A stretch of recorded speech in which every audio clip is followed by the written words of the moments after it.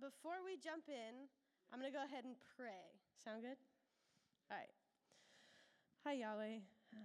Thank you so much for the worship and that space to just be in your presence. Thank you, Holy Spirit, for being here. Help us to just have hearts and minds that are open to what you want to say tonight and how you want to move in our lives. I pray that we would hear something new and different and learn something about you that maybe we hadn't known before. And I pray that it would cause us to leave changed from this place. Thank you for all that you have done, all that you're doing, and all you will do. We love you and we trust you. In your name, amen.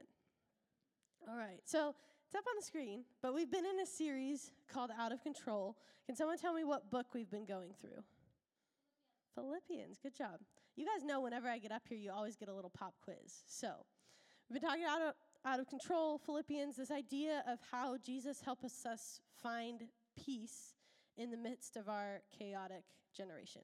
So we're going to be in Philippians 3, 12 through 21. So if you want to start flipping there, you can do that. But you can flip there. We have a little exercise, and this was actually inspired by James's last exercise before we dive in. So if you guys remember 2 weeks ago, James showed you a bunch of pictures of people and had you kind of identify who they are. I'm going to show you pictures again, but I want you to write down on that piece of paper. Everyone hold up the piece of paper that they got. If you don't have a piece of paper, you should have a journal. If not, there are papers by the door. Perfect. And a pen, a writing utensil.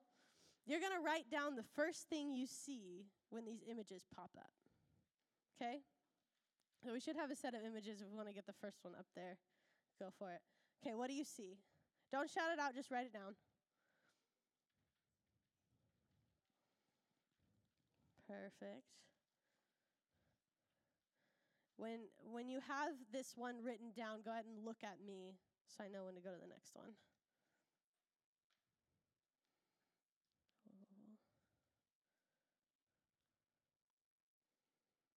All right, let's go ahead and go to the next one.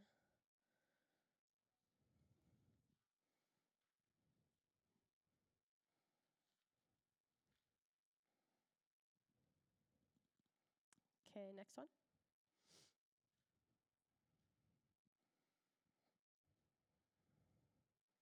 This isn't a test, by the way. This is just for fun, so don't stress. Next one.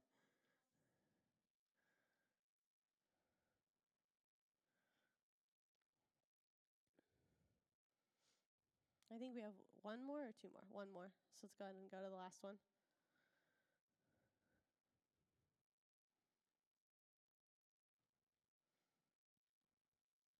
Cool. So if you guys haven't figured it out yet, these are the kind of images where you can see two different things in them. So we'll go back through them, but this, the first one again. How many of you guys see a vase? Yeah, that's the first thing I see too on this one. How many of you guys see two faces? Okay. Cool. All right, next one. All right, tell me what's this one? Duck. And a rabbit. Yep, a duck. How many people saw the duck? I see the duck first. How many people saw the rabbit first? Okay. Next one. What's this one? A seal or a donkey? I would say it's more of a donkey. I see the donkey first. Does everyone see those two?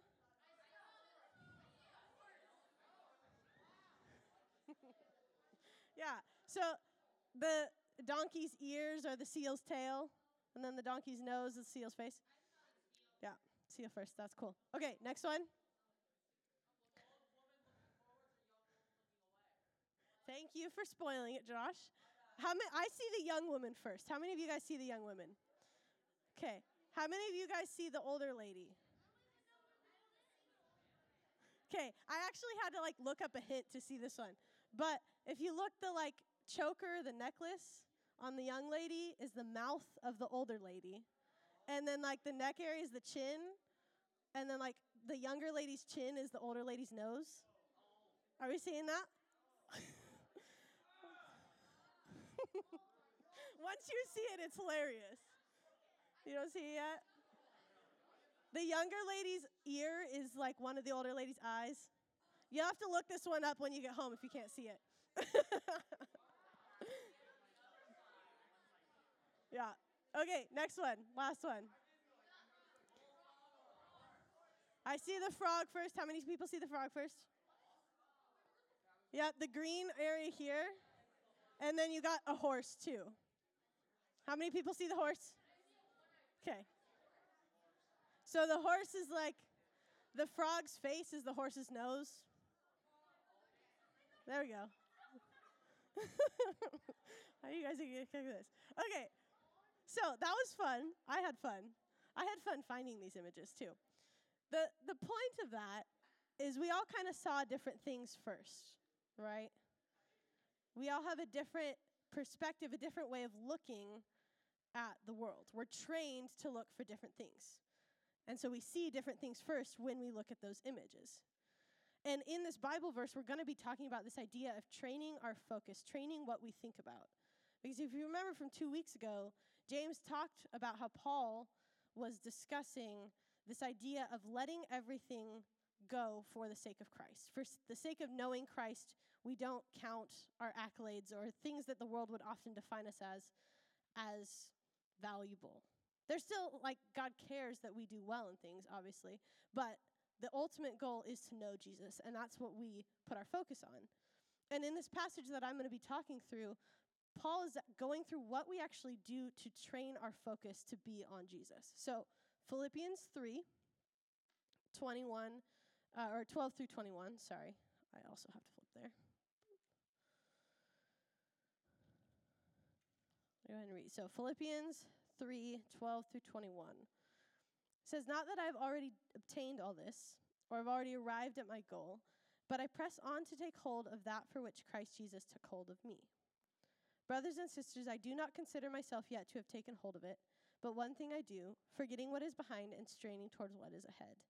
I press on toward the goal to win the prize for which God has called me heavenward in Christ Jesus. All of us then who are mature should take such a view of things. And if on some point you think differently, that too God will make clear to you. Only let us live up to what we have already attained. Join together in following my example, brothers and sisters, and just as you have us as a model, keep your eyes on those who live as we do. For as I have often told you before, and now tell you again even with tears, many live as enemies of the cross of Christ. Their destiny is destruction, their God is their stomach, and their glory is in their shame. Their mind is set on earthly things. But our citizenship is in heaven, and we eagerly await a Savior from there, the Lord Jesus Christ, who by the power that enables him to bring everything under his control will transform our lowly bodies so that they will be like his glorious body." All right. I know that was a lot of scripture. We're going to break it all down. So to start, in verse 12, Paul talks about how he's not already obtained all of this. And all of this, like I was saying, is what James was talking about, this idea of fully being sold out for Jesus. Like, my focus is to be on Jesus, my relationship with him entirely. So Paul's like, yeah, I'm not there yet, which all of us can probably empathize with Paul a little bit there. I'm not there yet. And he says this really interesting phrase after that. "Brothers and sisters, I do not consider myself yet to have taken hold of it, but one thing I do," right before that, "but I press on to take hold of that for which Christ Jesus took hold of me." And I think that phrase has some interesting meaning to it. This idea of Christ taking hold of us. Like, why? And the thing that pops out to me at first is relationship, right? Christ took hold of us to be in relationship with us. But I think it's even more than that. Because if you look at Paul, if you look at his story, he was persecuting the church. And when Jesus comes to him and makes him blind, he has a specific purpose for Paul. And he actually tells Ananias, the believer who comes and prays over Paul so Paul can see again, he tells him, "He will be my chosen instrument to the Gentiles." So this idea of our focus being on Jesus is for that relationship piece, but out of that comes purpose. And how many of you guys, when life is chaotic, but you have purpose, things feel a little more at peace? I'm that way, for sure. Like, things can be crazy around me, but if I have purpose, that brings me peace. And so this idea of things being out of control, Paul is saying our focus should be on our relationship with Jesus, and in that Jesus will give us purpose, which will help us find peace. So how do we actually do that? Let's keep reading. Brothers and sisters, this is verse 13. Brothers and sisters, I do not consider myself yet to have taken hold of it, but one thing I do, forgetting what is behind and straining towards what is ahead. That's our first point right there. Straining towards what is ahead is how we actually train our focus to be on Jesus. We have what I like to call as a heaven mindset. And this doesn't mean that we're not engaged in earth, right? God calls us to be in the world. But this idea of being focused on heavenly things, that we remember our King and his kingdom. And later on in this exact passage, Paul talks about being citizens of heaven, that our citizenship is in heaven. And it's really interesting if you look at the Philippian church, right? The people who Paul is writing to, they were a colony of Rome. So it was populated by a lot of retired Roman soldiers, because Roman soldiers would go into the army, and Rome would say, after you've done your time in the army, we will give you land. And so they'd often be put into land that they conquered. So this city, this Philippi, is a colony of Rome. And for these Roman soldiers to hear this idea of citizenship, that means a lot to them. Or being citizens of heaven. We're here to colonize the earth. In not the bad way that colonization tends to have connotations in our history, but this idea of being a little kingdom of God here. And for the Philippians, they would think, oh yes, just like a colony of Rome, we are to be like Rome. And so here Paul is saying we are to be like the kingdom of God, which starts with our focus, our mind being on things set above. We're straining towards what is ahead, what is coming. Which means sometimes it's okay to think about that. Like to get excited about the new heaven and the new earth and what God has in store for us. It's exciting. Jesus talks about how he's going to prepare a place for you. And when we have that in our mind, it makes dealing with some of the craziness, some of the difficulty in life a little easier because we know that there's something good in store, something good that's coming. Let's keep reading.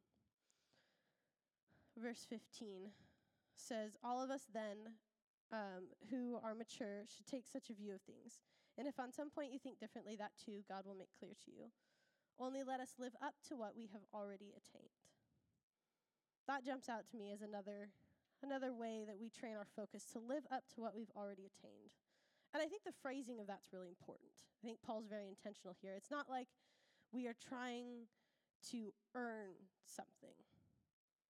We're living up to what we've already attained. We're living up to what Jesus has already given us. James took us leaders through reading the fruits of the Spirit and just talking about what we are working on, what areas that we need to see growth in our life. And he talked about how it's a gift. We are given this when we become Christians. We are given the Holy Spirit. And because we are given it, we can then live into that. So when we want to train our focus to be on Jesus, we learn the things that we've already been given in him. Love, joy, peace, patience, kindness. These are gifts, and they're given. And we get to live into what we've already attained. It's not this pressure of earning. It's out of this overflow of being in relationship with Jesus that we then get to see, this is who he's made me to be. These are the gifts, the things that he's given me that I get to live into. I don't know if you guys... How many of you guys play sports? Okay, we got some theater people in the room, maybe, some art people. Have you guys ever had a mentor or a coach speak something over you and say, I see that you are good at this? How much more does that encourage you to then be better in that area? I've had that in my life, where I've had coaches or teachers even for school, because school is a big thing to me. They said, I see that you are good at this, and that encourages me to be even better at it. Jesus does that with us. When we accept Christ, he's like, bam, fruits of the Spirit. And so you might not be a naturally patient person, but when you accept Christ, the Holy Spirit gives you that gift, and you get to live into the patience that you've been given. All right, keep reading. Verse 17, join together in following my example, brothers and sisters, and just as you have us as a model, Keep your eyes on those who live as we do. Third way that we train our focus is we look at the good examples. We look at the people in our lives who look like Jesus, who are living out this relationship with Jesus, and we make sure that those are our role models. And I have this word intentional up here. It's a big word. I really like it. But this idea of being intentional about who you look up to. Because sometimes we can find ourselves looking up to people that aren't the kind of people that we should become. And it can be easy because sometimes there are people in our lives that are in places of power over us or in kind of those normal areas of role model. Like if you've got teachers or if you've got coaches, sometimes they are great role models and we should have them there, but sometimes they're not. And so being aware of who it is that you look up to and why you look up to them will impact where your focus is and how you become, because we become like those that we look up to. We become like those that we are also around. And Paul gives us some examples of what not to look for in the next verse, verses 18 and 19. It says, "For I've often told you before, and now tell you again even with tears, many live as enemies of the cross of Christ. Their destiny is destruction, their God is their stomach, and their glory is in their shame." So these are things not to look for, right? Their destiny is destruction. That one's pretty straightforward, right? Those who don't believe in Jesus, their destiny is destruction. Their God is their stomach. That's a little weird when we think about that, because we think about stomach as food related. Here in Paul's culture, the stomach was this idea of desire. So if you had a deep desire, right, our fleshly desires is usually what Paul's relating to when he talks about stomach. So saying people who are devoted, who their God, their thing that they live for is their desires. Those are people that we don't want as our role models. And that doesn't mean that the people that we have as our role models have no desires whatsoever. Right? We're all human. We have those things. But it's people who live by those desires, those things that they want. And then their glory is in their shame. People who boast, who are excited about things that aren't good, things that are sin. I don't know if you had people that you can probably identify, think of, who are really excited about doing bad things. Those are the kinds of people we don't want as our role model. And then Paul says, but our citizenship is in heaven, right? Oh, sorry. Mind is set on earthly things is right before that. Again, we want to avoid that. We want to have a mindset on heaven, and we want our role models to have that kind of heaven mindset as well. Fourth point on training our focus, verse 20. But our citizenship is in heaven, and we eagerly await a Savior from there, the Lord Jesus Christ. The word eager, when I was first reading this passage, just jumped out to me. I don't know, I pictured like this little kid who was super excited about going to do their next thing. It was like just jumping up and down because they're so excited for where their parents are bringing them, like a sporting event, or maybe they're going to a carnival or something like that. And they're just eager. And this idea of eagerly awaiting, it kind of ties to a heaven mindset. But it's in this in-between time where we're just so excited for what God is bringing. So excited for what we have to look forward to. And there are good things on this earth, but also in the next life. And when you're eager, this motivation to live up to what we've already attained, kind of like Paul was talking about, this motivation to live in a way that aligns with Jesus stems out of an eagerness to see his kingdom come. It's finding the joy and the excitement that's here in life. And this one kind of stuck out to me right now because this is something I've been struggling with recently, of just being in a place where I don't feel like I'm exactly where I'm supposed to be, like I'm waiting for God to do the next thing in my life. And it's hard to find joy in the waiting because I just kind of want to complain. Like, I'm at a job that's kind of boring and I don't love it, and I'm smarter. Well, I feel like I'm smarter than this job requires. And so it's hard to be like, yeah, I'm so excited to go to work when I'm not. But learning how to change your focus, to train your focus onto the things that Jesus is going to do there. So for me, at work, that means I have the opportunity to speak to people that don't know Jesus. I have the opportunity to help people discover things about their health because I work in a lab. I have the opportunity to learn new things that I haven't known before. So training your focus on the things that bring that joy and excitement that allow you to eagerly await instead of just waiting, but eagerly awaiting what God has in store. So, Paul's 4 points, I don't have them all on one slide, right? The first one is that we strain towards what ahead. We're focused on what God has in store for us. And that helps us to keep our mind on our relationship with Jesus. Right? We live up to what we've already attained. We recognize that God's given us gifts of living into who he's called us to be. We look for role models. We're intentional about the people that we look up to. And we eagerly await what God has in store. And all of this, these steps towards training our focus on Jesus, are here so that we can find peace in him in the chaos. And this last verse, verse 21, wraps it up so well. It says, who, Jesus, is who we're talking about, by the power that enables him to bring everything under his control, will transform our lowly bodies so that they will be like his glorious body. Jesus is the one who has everything under control. And when we focus on the one who has power over chaos, the chaos in our lives becomes less overwhelming. So as we take these steps to train ourselves to focus on our relationship with Jesus, we realize that he's got everything under control. And so what was once chaos, what's once threw us off our game because things are happening and you get emotional in response to things that are happening, which emotions are great. But we realize that Jesus has control and that he has our good for us.